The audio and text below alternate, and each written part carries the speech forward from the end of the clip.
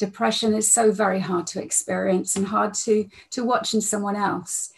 And left untreated, it can get much worse. But many people are suffering in silence.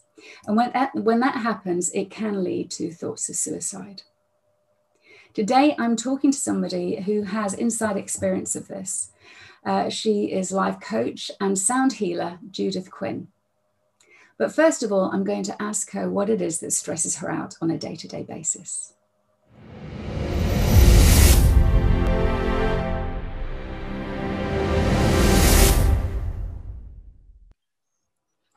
Oh, what stresses me out on a day-to-day basis? It depends on the day, but there are a few repeat offenders. The first being tech. So when I think I know how something should work, and then it's not working the way it's meant to work, that drives me insane. That gets me. That's probably the thing. That's probably the biggest repeat offender. Yeah, me too. Yeah. How do you deal with that? Because that sounds like something you kind of happen upon by accident, isn't it, really? But yeah, so there's one piece of software, I suppose we call it, that I use, and I know it's slow, and yet every time I used it, it still winds me up that it's as slow as it is. So but normally what I try to do is, so for that as an instance, I go, okay, I know that this piece of software is slower. Stop, breathe, everything. I have to take my own advice. Right? My signature on my emails is, if in doubt, breathe. Yeah. So stop, breathe, remind myself I know that this is slow. So that's for that one. And then any other tech stuff that I'm not getting, it is a matter of stopping. It's just like, okay, stop in the moment, take a step back, remind myself that this isn't my expertise. Am I doing it right? Because that's the trouble with tech, is if the human is inputting the right stuff, the tech should work. So if I'm really getting to the point where I just want to throw my computer out the window, might happen occasionally, then I normally stop, and I've got a couple of IT geeky friends who are going, right, come on, Judith, you know the thing that is your biggest thing, ask for help. And then I will contact my IT geeky friends and ask for help. I think this is such a common thing for everyone, and it's certainly one of my biggest things. And so for me, my problem is I have to do it all super quick because I've just got a slither of time. And so it's like parachuting in, looking to see what I've got to do, can't work it out, get frustrated and parachute back out. That is my other thing. My other thing is, I know I'm as one of nature's eternal extreme optimists. I do always think that I can do a job in half an hour that actually, no, I need to allow 2 hours for. So the other thing I try to do is try to remember, okay, how long do I really need for this job? Yeah. So yeah. Yeah. Give yourself far more time than you need. Absolutely. I try. Yeah. Okay. Thank you so much. Well, now let's talk about what we're here to talk about then. Yes. You've had an experience in your life that you referred to as the blip. Yeah. And that led you to that dark place, didn't it? So yes. As little or as much as you would like, do you want to tell us a little bit more about that? So it was the summer of 2016. Yeah. And there was a whole load of stuff that led up to it. I mean, suicidal thoughts aren't something that was strange to me, although I thought they were normal. So I thought, so for example, back in, I don't know when it was, I was 31. So whenever that would have been, 2004.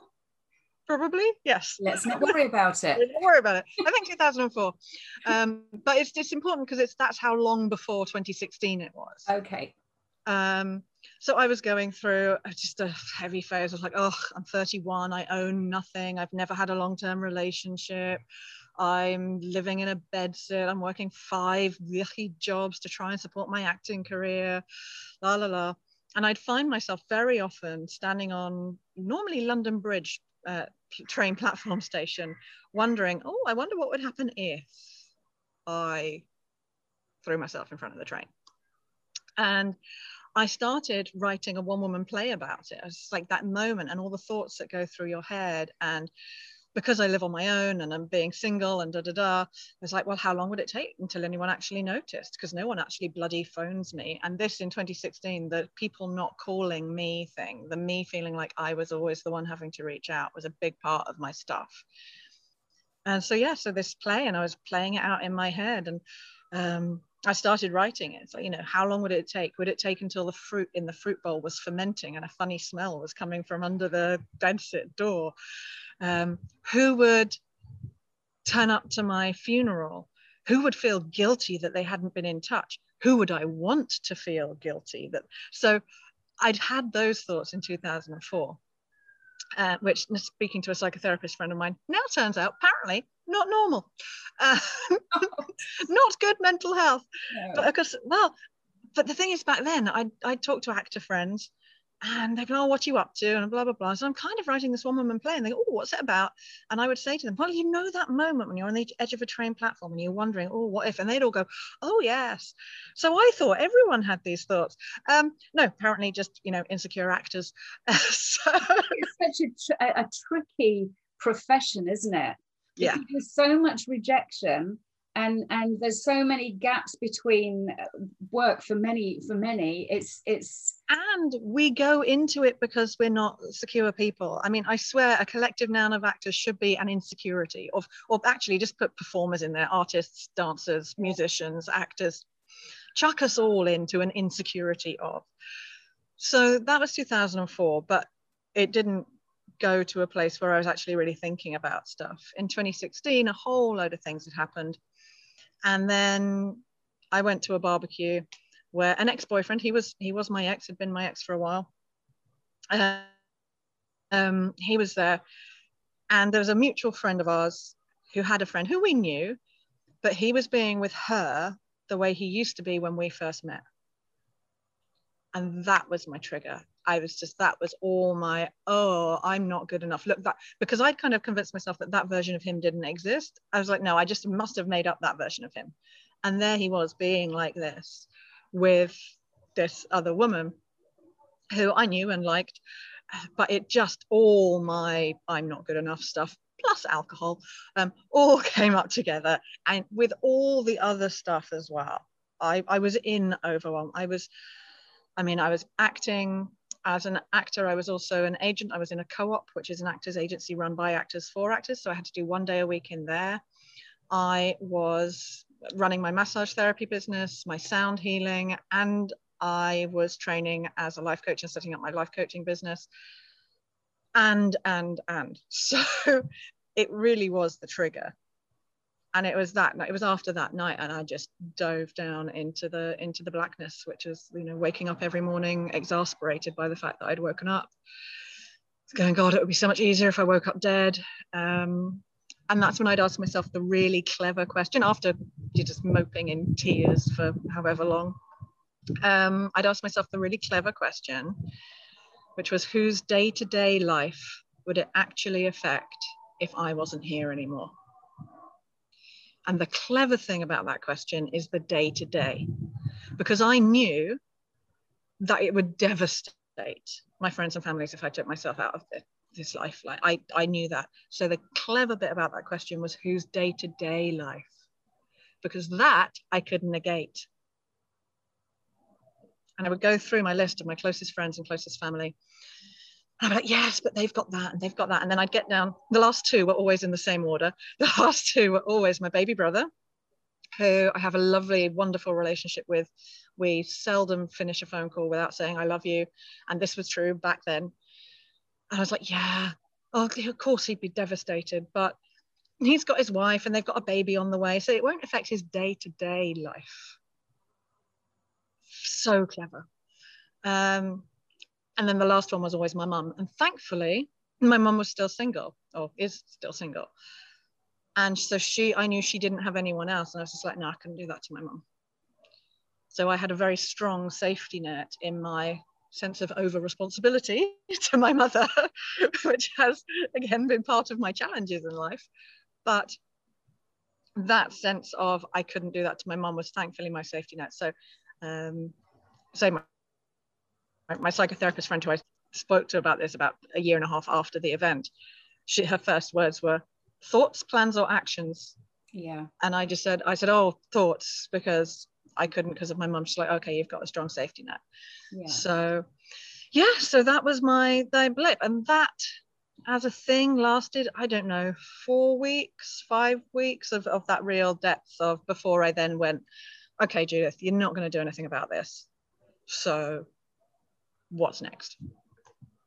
So what you're saying there, Judith, if I've understood you correctly, is there was a whole series of comparing yourself where you are now to where you should be in life. The should, that's so cheering, aren't they? So I should have achieved this, I should have achieved that.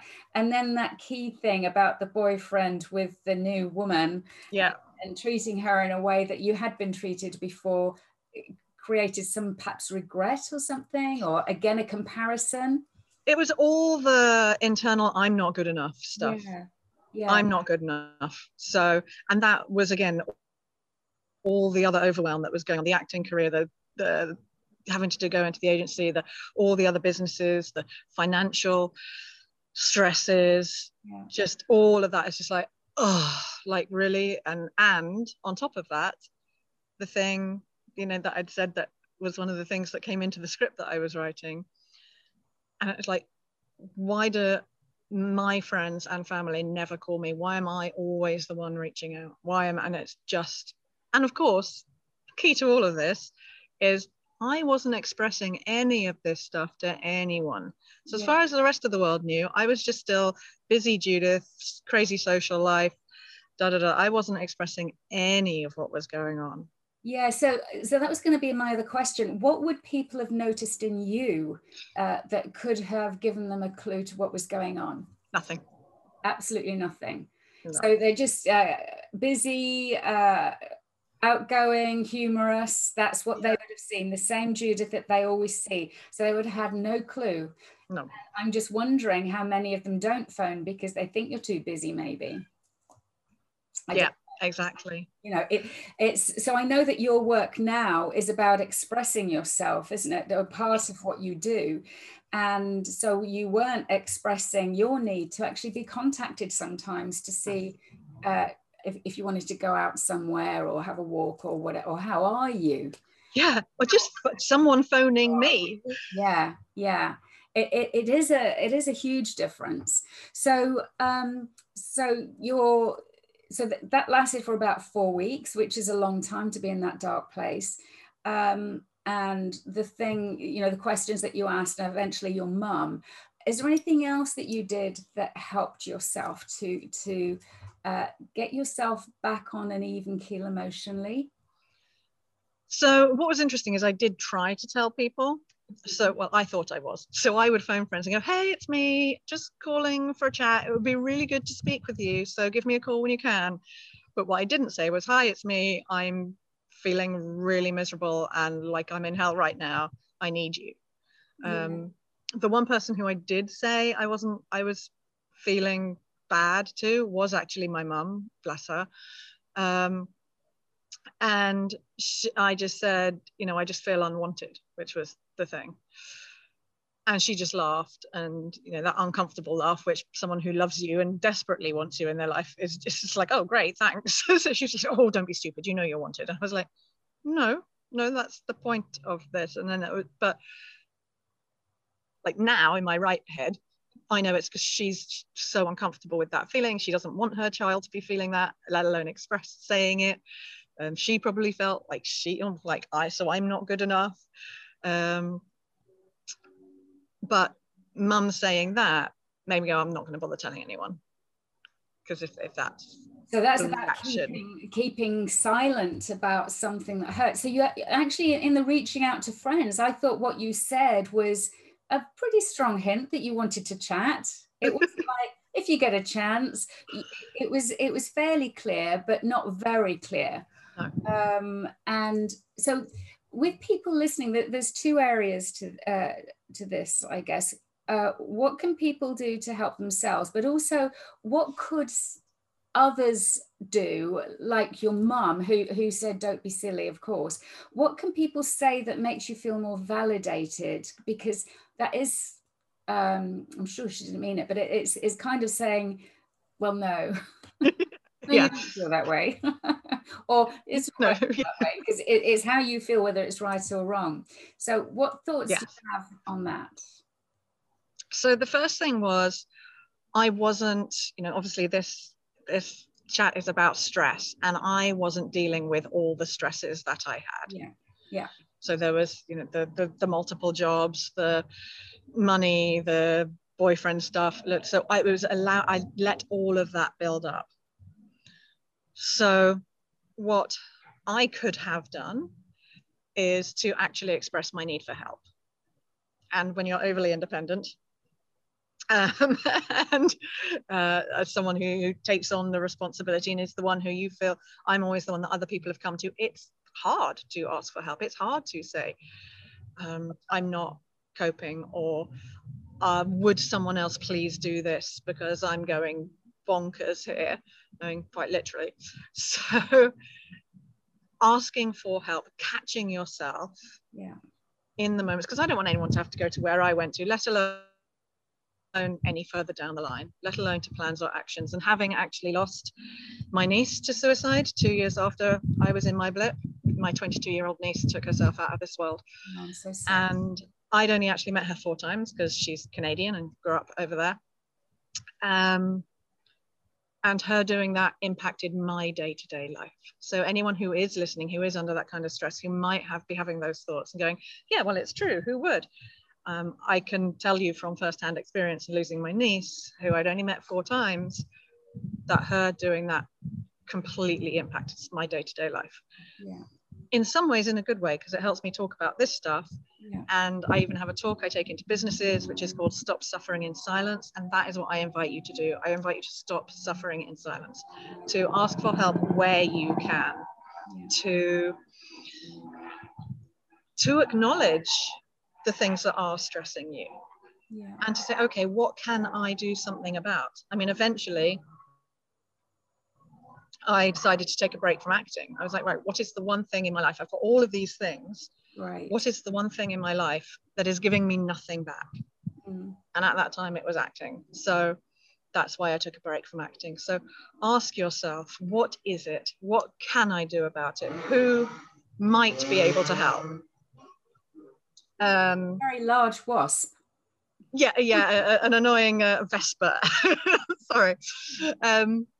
So who can help, and what questions can I ask? So like me with the tech, right? When I'm getting that stressed, stop, take a break. Who might be able to help? Okay, my IT friends. If you are on the other side, I would say, especially because I wrote an article about this a couple of years ago called The Curse of the Strong One. Yeah. And if you're listening and you've got a friend or family member in your life who is the strong one, who everyone just thinks is sorted, who's the outgoing one, who's the life and soul of the party, who you think that their life is crazy busy, I invite you to reach out to them once in a while. I invite you to call them and just say, checking in, wanted to see how you're doing. Yeah. Because it's that much harder for those of us who are overly independent. Yeah. To pick up the phone or to ask for help. But also there's a lovely principle of asking, how are you doing? And then saying, how are you really doing? Yes. So that it's not just that thing that we all say, how are you? Fine, thanks. Yeah, great. So that's kind of like a permission to go a bit deeper, because we're all a bit superficial with the how are you, aren't we? Yes. So that's really good. How are you? So funny. So how are you is possibly the worst question in the world.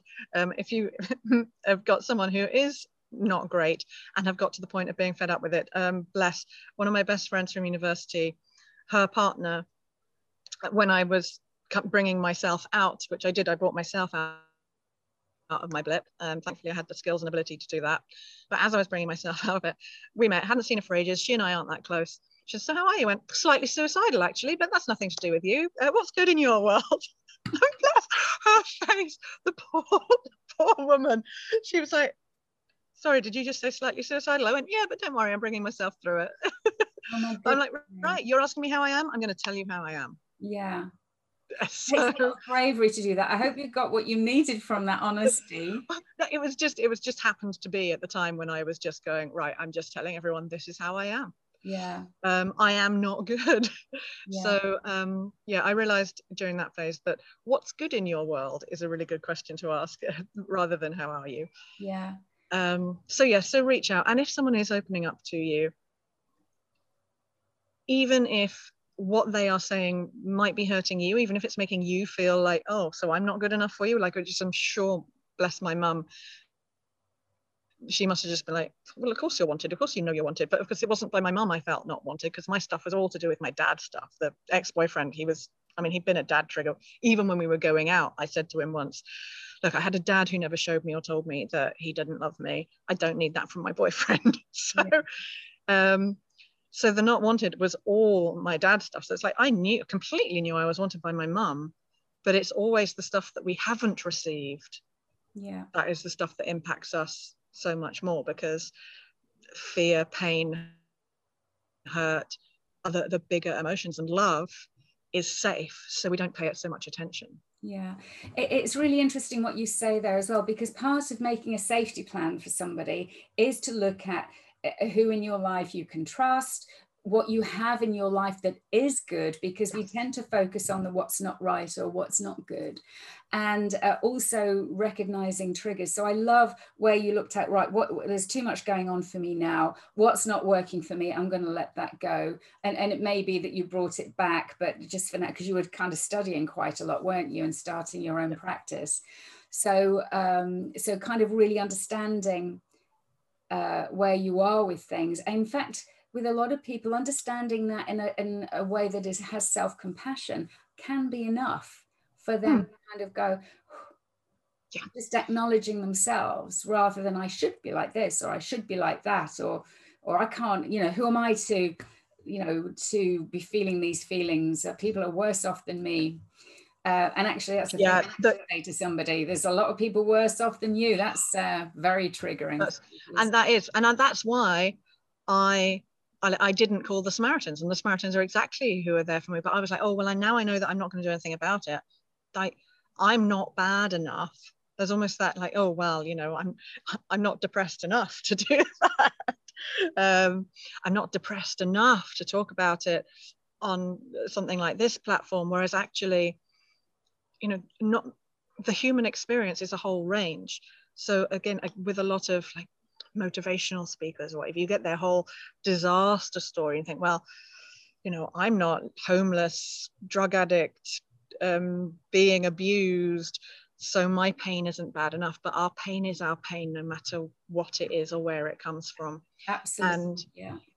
So that's what I would say is I was blessed. I was able to bring myself out of this because I had the tools to use, and the single-mindedness and that complete knowledge of once I've made a choice, I will do it. But knowing what stresses you, knowing the feelings in your body, knowing how it impacts you physiologically, knowing what that relates to. So for mine, a lot of the time it's either feeling unwanted or it's feeling out of control. So yesterday I was getting a bit stressed, and I realized it's because I had lots of jobs to do and I wasn't finishing any of them. So it's like, right, what can I control? What jobs can I get finished? So that will make me feel like I've got some control. So noticing your little stresses and managing them really helps manage the bigger stresses and reduce the amount of stress and overwhelm, because it's when we hit overwhelm, it's too much. I love that idea, Judith, about starting lots of things, not finishing them, and just making, what can I start and finish today? Because that's a sense of achievement, and when we have a sense of achievement, it creates dopamine in the body, which is one of the things that helps us feel good. Yes. So we've got recognizing the triggers, self-compassion, reaching out to people, being clear about what you need. Addressing the issues, but also recognizing when sometimes, so you were lucky that you were able to help yourself, but there are some people where actually you need to talk to a professional. So understanding when that is true for you. Yeah, and I tried to, but ironically, So I did this whole exercise, which is what's obvious. It's like, I need help was the first thing that was obvious. Yeah. So like, right, what's obvious? Who do I know who can help me? And then there's a woman who I know who's an holistic energy healer, but she's also a qualified psychotherapist. I was like, she's perfect. I phoned up, no answer, got a call back a couple of days later. Oh, sorry, she's on holiday and she's fully booked till November. And this is in the July, I think. I mean, yeah, I'm slightly suicidal now, so November's not going to help. Thanks, Yeah, bye. not going to work for me. Thanks. Thanks and anyway. then I tried another and she was on holiday and I was like, oh, okay, come on, what's obvious? And that's when I went, okay, this is about my dad. What's obvious about that? It's like, well, we've got a better relationship. Oh, I could just ask him, what do I need to ask him? And so then I went deep onto that, and it got to the point where I realized I needed to ask him one simple question. And again, this is where I was using what I do with my clients when I help my clients have challenging conversations. So I was taking myself through my process that I do with them, getting rid of the blame, getting rid of the accusation, just going, what is it I need to know? And it came to a very simple question was, did you ever really want me in your life? That was it. And I was lucky enough that I'm in a place where he's still alive, so I could ask him. So it's that. So when it comes to expressing yourself, you just said it, and I think it's important to repeat it, is having the real clarity in what you're asking for. Yeah. Having that clarity of saying, I need help. I just need someone to come and sit with me this evening, or I need someone to do the school run because I'm just overwhelmed. I need someone to cook my meals in the evening. I need someone to take this job off me. I need someone to come and let me vent at them and not give me any feedback. Whatever it is, try to be as specific as possible and as clear as possible. I think one of the things, so venting is a big thing. So what I notice when I'm working with people is if they vent, somebody gets really sensitive as if it's about them, but it's just somebody letting things out. So if you've got somebody, you know, a loved one who is just venting, not to take it personally, but just make it a safe place for them to just let things out. Because being stuck inside is very toxic and can fuel those feelings of overwhelm that you were referring to. Yeah. And that's where sometimes talking to someone who's not a close friend or not a close family member, so either a distant friend or an acquaintance or going to a professional, that's where that really helps. Yeah. Just to release the pressure valve, because otherwise if you're suffering in silence, like you're suffering and it's going nowhere, it's staying inside you, and that will either cause mental breakdown, physical breakdown, or emotional breakdown, or all three. Yeah. So, you know, you don't know what dis-ease will be created. Yeah. So I use that as well. Dis-ease can create disease. Yeah.